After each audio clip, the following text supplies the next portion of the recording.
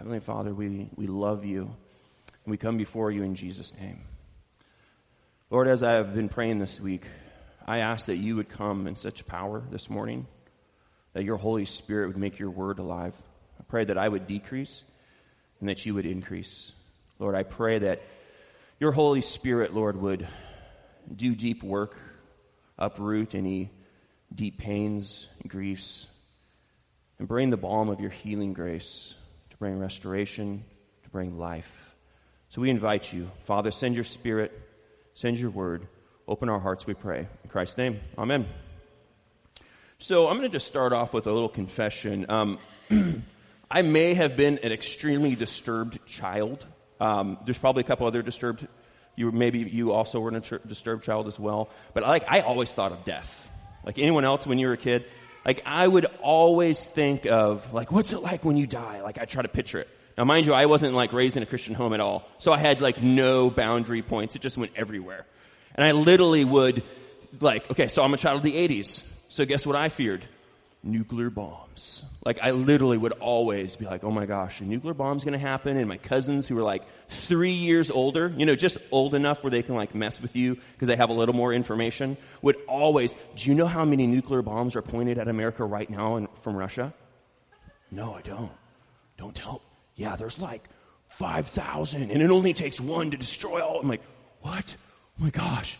I'm hide under the trampoline that's going to do anything. And so I always had this fear of death. And then this is weird for Washington State, but my mom got into country dancing when I was 11. And so she would go 3 or 4 nights a week country dancing. She found a hobby.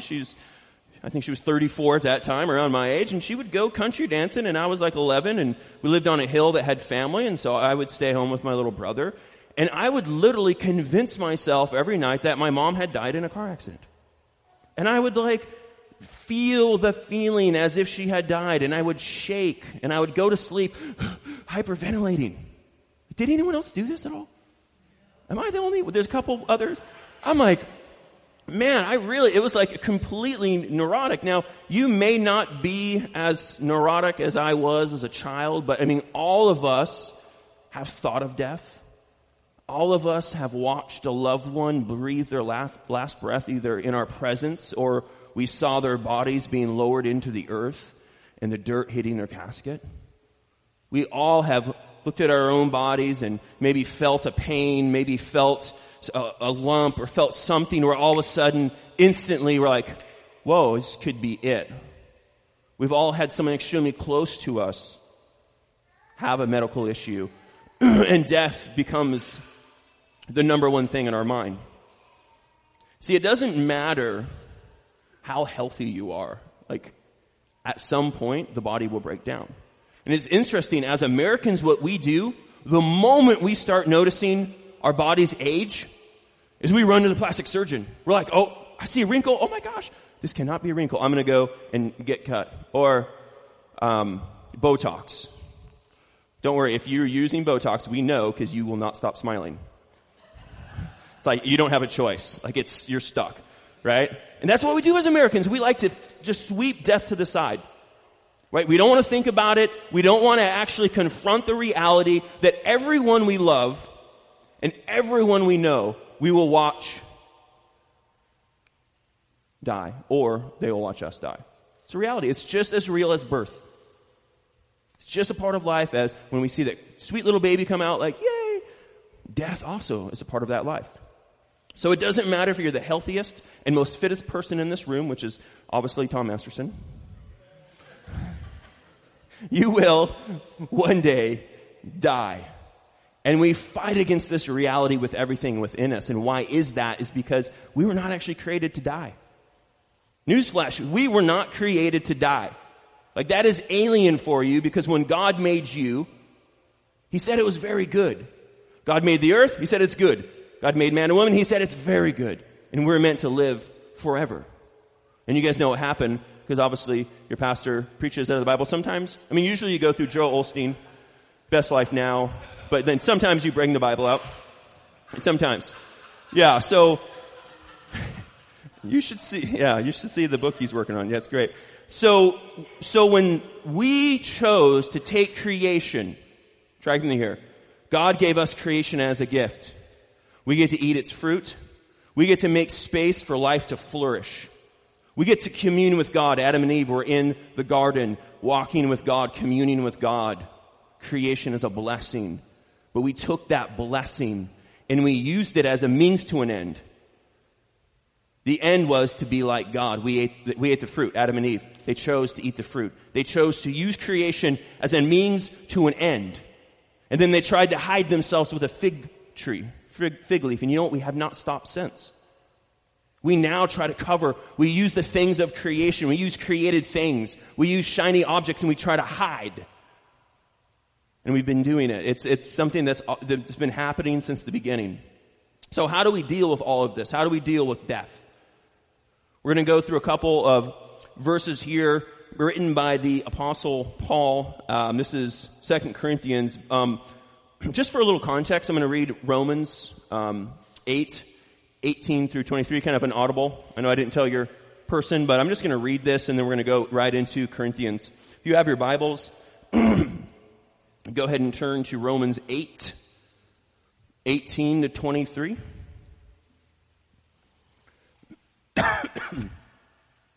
For I consider that the sufferings of this present time are not worth comparing with the glory that is to be revealed to us. For the creation waits with eager longing for the revealing of the sons of God. For the creation was subjected in futility, not willingly, but because of him who subjected it in hope, that the creation itself will be set free from its bondage to corruption and obtain the freedom of the glory of the children of God. For we know that the whole creation has been groaning together in the pains of childbirth until now. And not only the creation, but we ourselves, who have the first fruits of the Spirit, groan inwardly as we wait eagerly for adoption as sons, the redemption of our bodies. Now we'll go to 2 Corinthians 5, verses 1 and 5. This letter was written about a year after Paul wrote 1 Corinthians. It was about a year before he wrote the book of Romans, and he's in Macedonia. At this time, some teachers had come into Corinth and were casting doubt about him. Specifically, if he's such a Spirit-filled apostle, why is he suffering? Why is he suffering so much? I don't know. I don't know if he's an apostle. He's suffering too much. Okay? And so that's kind of some of the context that's going on. So let's read this together. For we know that if the tent that is our earthly home is destroyed, we have a building from God, a house not made with hands, eternal in the heavens. For in this tent we groan, longing to put on our heavenly dwelling, if indeed by putting it on we may not be found naked.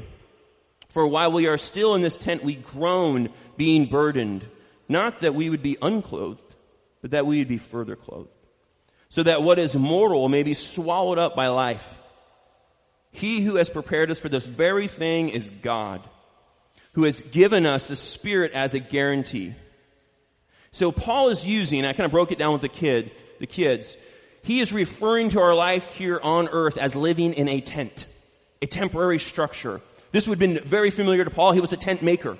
So when you're having your house built, your permanent home, you get a tent that you live in before the house is made. It's kind of like Jim and Linda are, in a way, doing the modern version of that. Like you're living in an RV, right? Now that's not I'm just going to say, you're not as hardcore as they were. An RV compared to a tent. It's not really apple to apple. But you get the gist of it, right? It's not as convenient as your nice home that you're selling, right?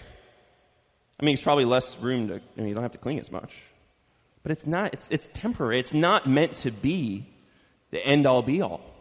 And like our bodies here on earth are not the end. Like we're not just created for life on earth.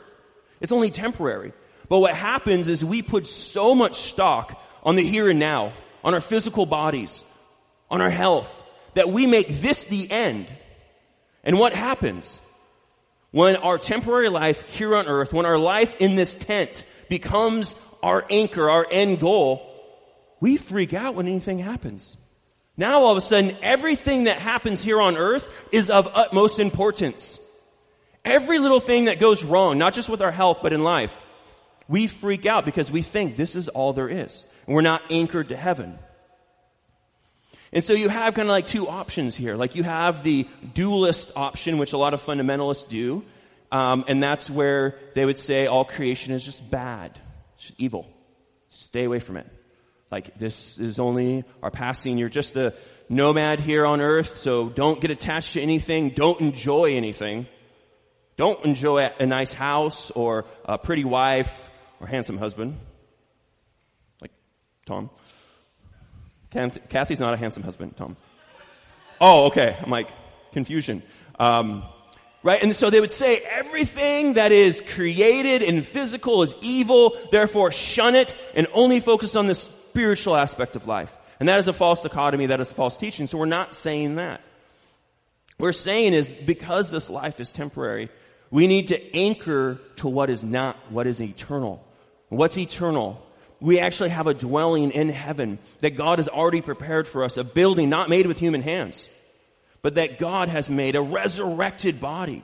That one day these temporal bodies, when we die or when Jesus comes back, I think everyone would like option 2 a little better. I think even Paul, he wanted the Parousia, he wanted the second coming to happen, and you can see it in some of his letters. He was really hoping that Christ would come the second coming, and that he would just be like the verse that we read earlier, transformed. I mean, who would prefer death? Anyone? You want death over second coming?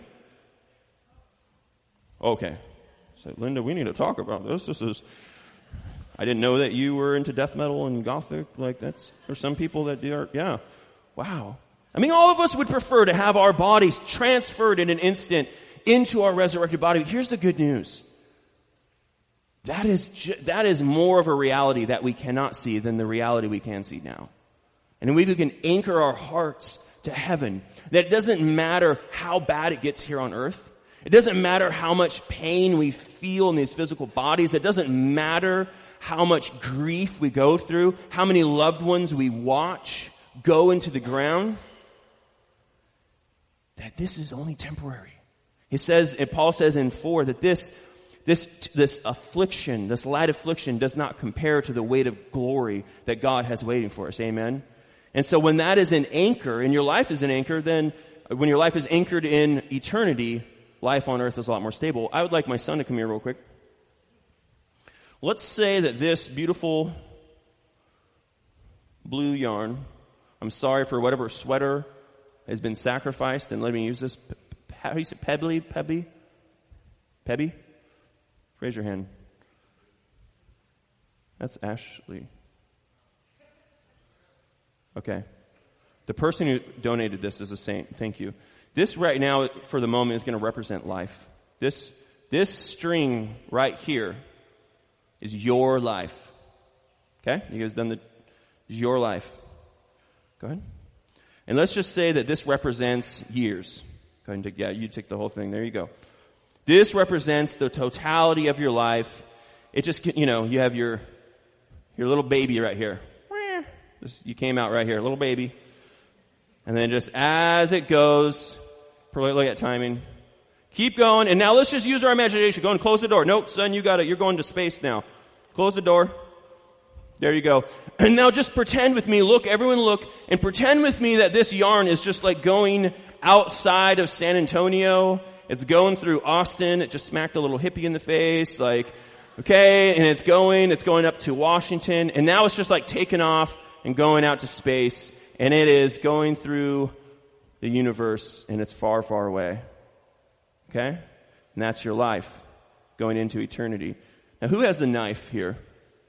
Thank you. I knew I was. Can you just do me a favor? Will you just cut that right there?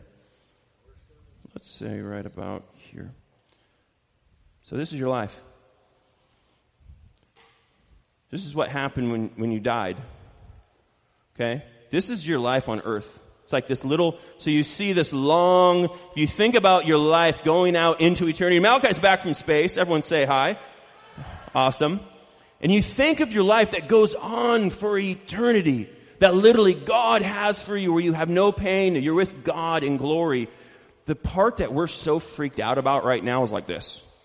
The part that we're just like, we're trying to, get fig leaves and hide ourselves. We're trying to, is this right here. If we put it in perspective, it's like God has you. God has you. The majority of the journey is not even going to be here on earth. This is the small portion of it. And this is representative of your life on earth. See, we need to properly order our affections so that above everything we long for communion with Jesus. We long to encounter God in a beautiful sunset. We actually sense God's presence as we take a sip of delicious coffee or a breakfast taco. We had a little mishap this morning. Taco Cabanas. We're praying to forgive them. God did not make me as genetically awesome as these guys, so I can't eat flour. It jacks me up. And so we went and got tacos, or Tom did actually, and they gave him all flour, so we had to forgive him. But if it was corn taco, I can experience God while eating this amazing breakfast taco. Right? I can just experience it. I can experience it as we're going camping for a month and a half. Be preaching at some other churches on the Southwest and the West Coast, and we're going to be doing road schooling with our family, and I can experience God even during a storm, and I can see His glory in life because, remember, creation, back to the beginning, was meant as a place for communion with God. It's like we have this short time here, and we commune with God, and we encounter Him. Now, in verse 2, Paul says that we groan. And when we look at this word groaning, he's not just talking about because he's afflicted or he's in pain. He's saying that his desire for Jesus and his desire for heaven is so strong that he can't wait to shed this earthly body, this tent, this temporary existence, and to be with him in heaven. He says this all throughout his epistles. He longs for Jesus so much that he can't, it's a groaning. And I have two questions around that. Do we, and this is not like a Baptist guilt question, just stir yourself up. You just need to do more. It's because you need to do more devotions. You need to up your prayer life. No.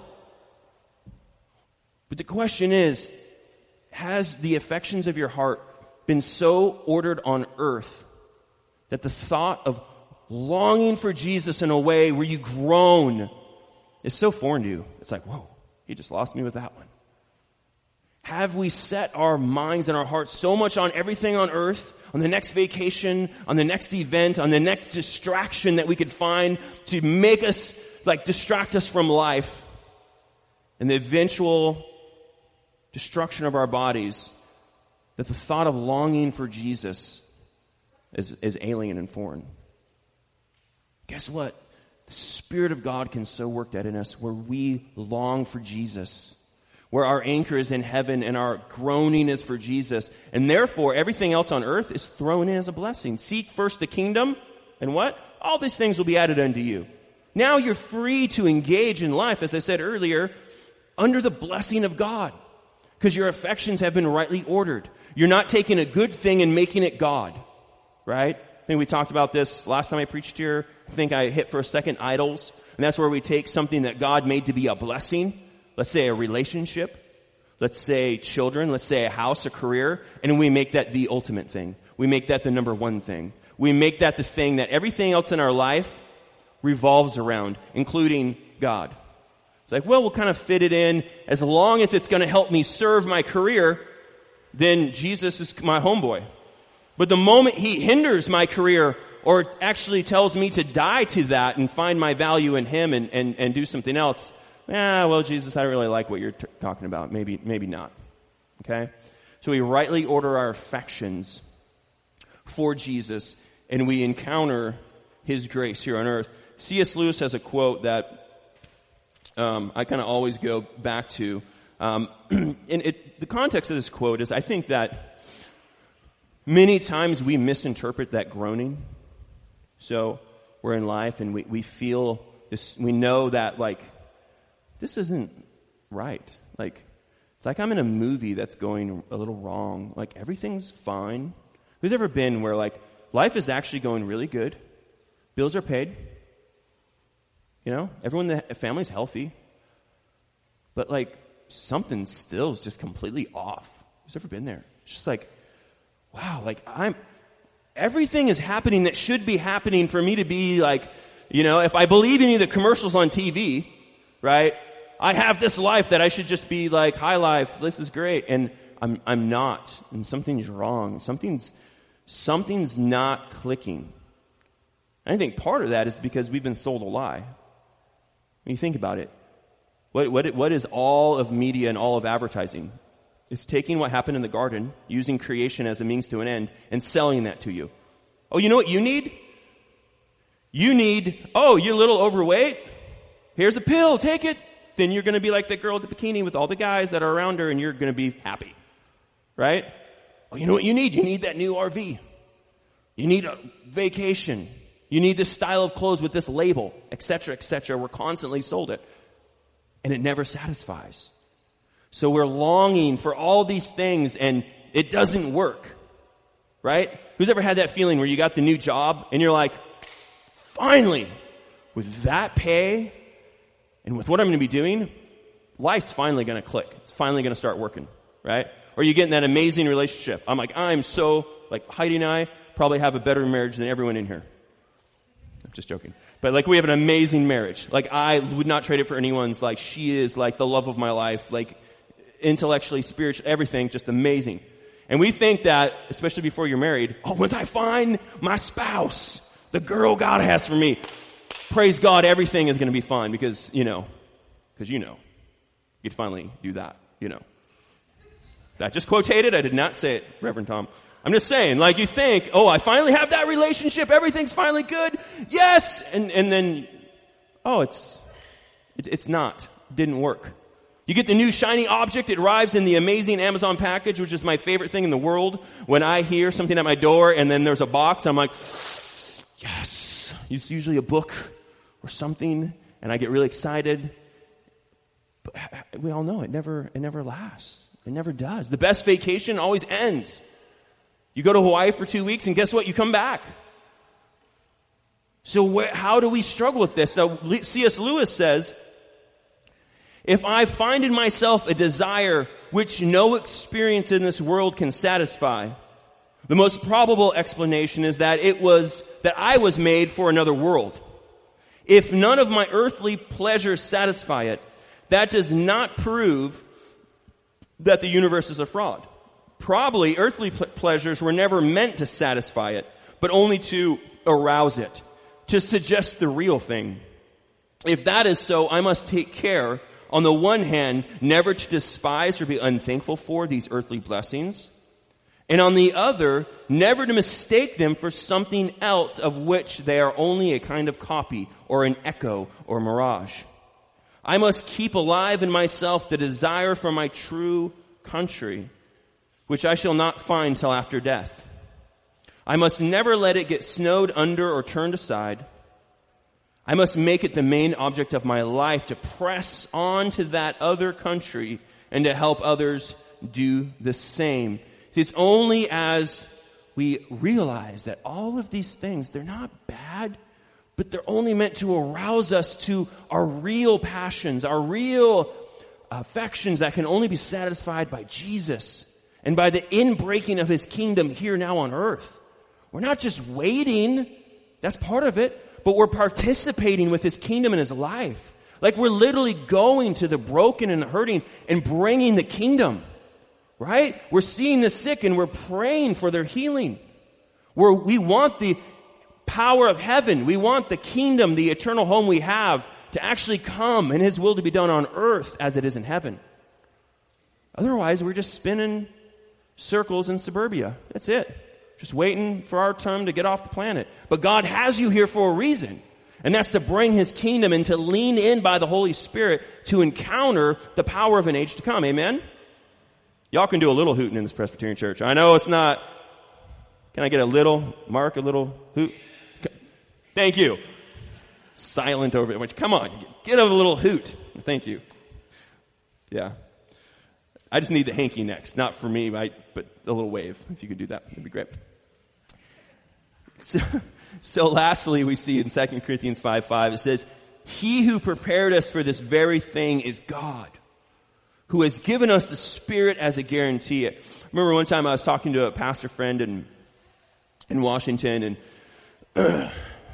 we were talking about how I think I was dealing with some sort of fear of Heidi or kids or family member like dying.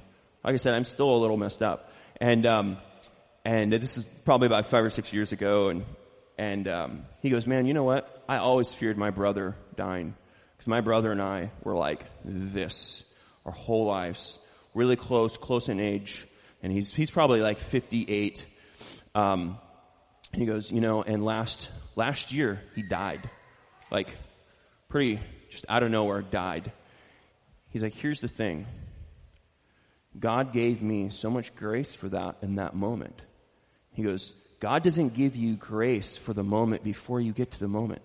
Like, you can't think of, oh, well, could I be a martyr in your own thoughts right now? Because you don't have the grace for that moment that the martyrs have.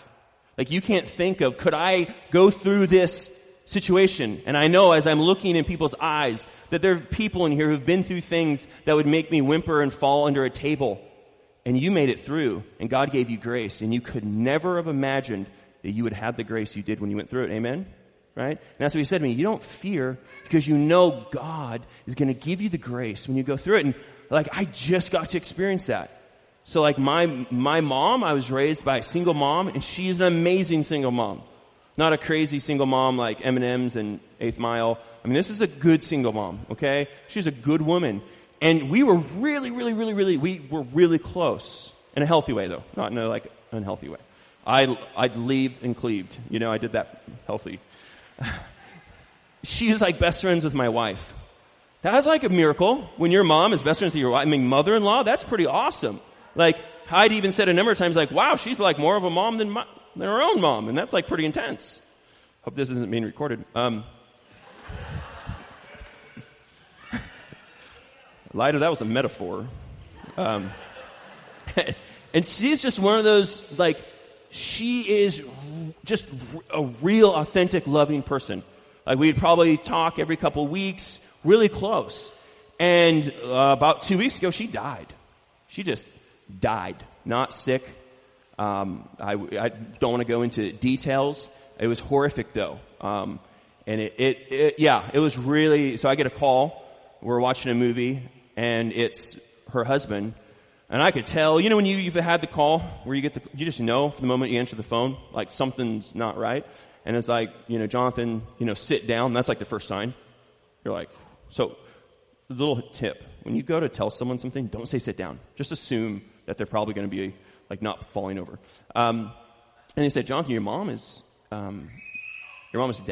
She's dead. She's hit a tree going triple-digit speeds. And it was like, like instantly Heidi could ascertain what was going on. She starts crying. The kids are probably like, what the heck is going on? These parents are crying. And we told them they were crying. It was horrific. Like, I could never, if you remember back to my analogy, imagine like my mom not being there. Here's the thing, and this is not a cliche at all. I have been surprised by the way God has met me with his presence and his grace in ways that I can't even explain. Like I said to someone, I thought that I'd be in the fetal position with a bottle of whiskey. Like, that's what I thought I would, but I wasn't. And he's gracious. And so it says here that he who's prepared us for this very thing is God, and has given us the Spirit as a guarantee. Your transition from your earthly home to your eternal home, God is literally your loving Heavenly Father.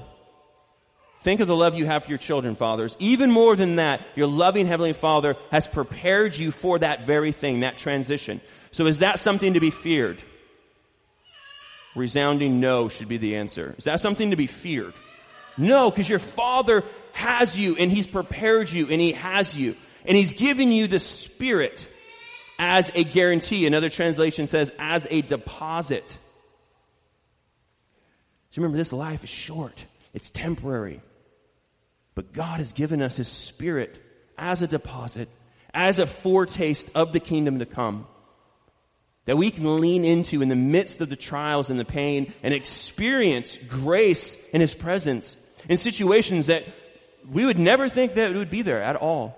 But here's the good news. We get to take that experience and share it with others. Had I not known that my mother, side story, 2 years ago, she became a Christian, praise God. Before we went down to Brownsville, we stayed with her for about 3 weeks, and we were doing, we do family liturgy, and we invited her to come do it with us. And like the third day, she's like, oh my gosh, like God is real. Like as I'm doing these prayers, and we talked about grace and Jesus. So that's the cool thing.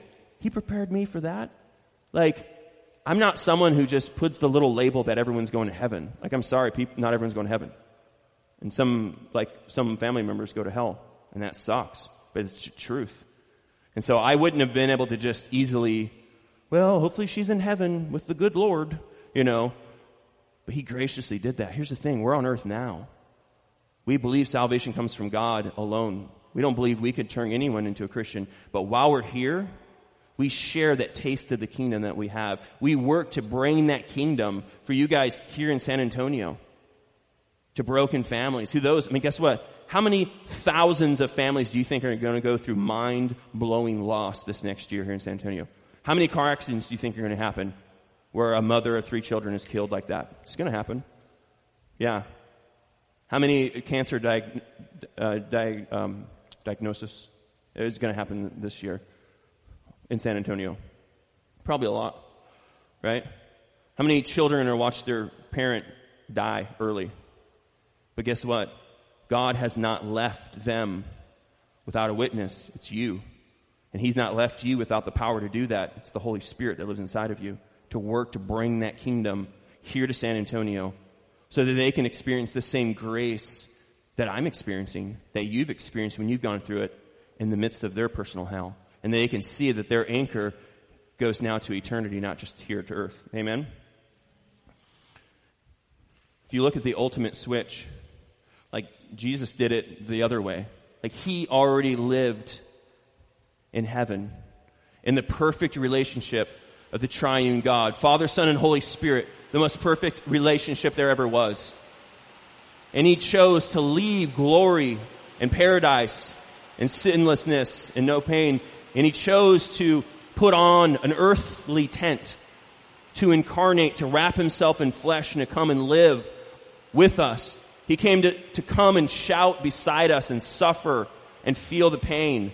But even more than that, he came to live the life that we could never live, to completely fulfill the law that we could never do. And he did that. And at last, through suffering, through fulfilling the law, through living the perfect life, he then did the ultimate act of dying on the cross and taking every sin you would ever commit and bearing it on his body.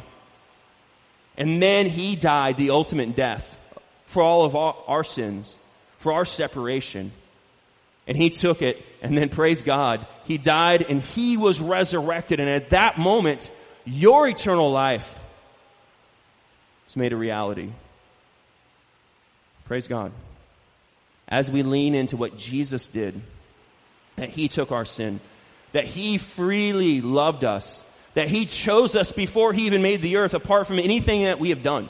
He didn't go, well, Jason, you seem like a swell young man.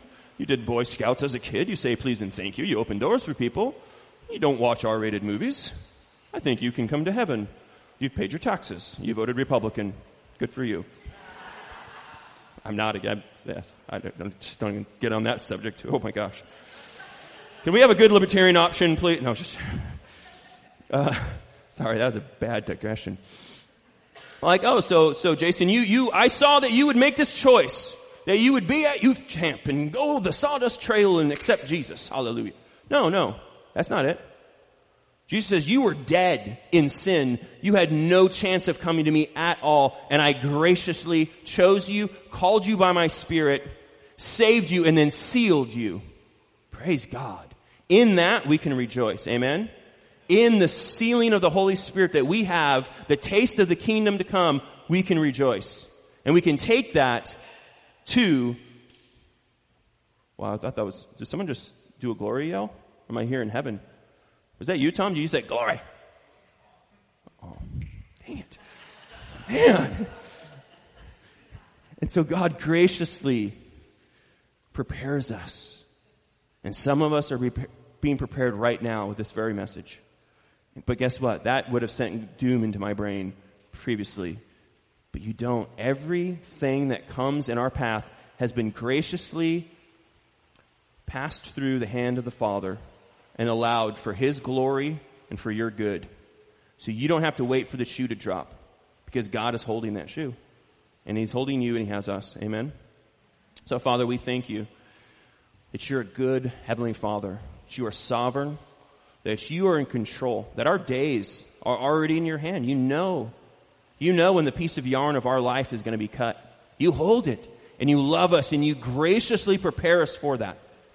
Lord, I ask that even right now you would send your Holy Spirit to bring the reality of heaven to your people here, to burn eternity, O God, on our eyelids, and that we would live our time here on earth in deep relationship, encountering you in creation, communing with you through what you've made and through worship, increasing that deposit as we hear the word, as we take the sacraments.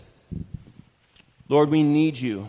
And we pray that you would bring your healing balm to our hearts, you would settle our minds, and you would strengthen us. And we just yield to you. In Christ's name, amen.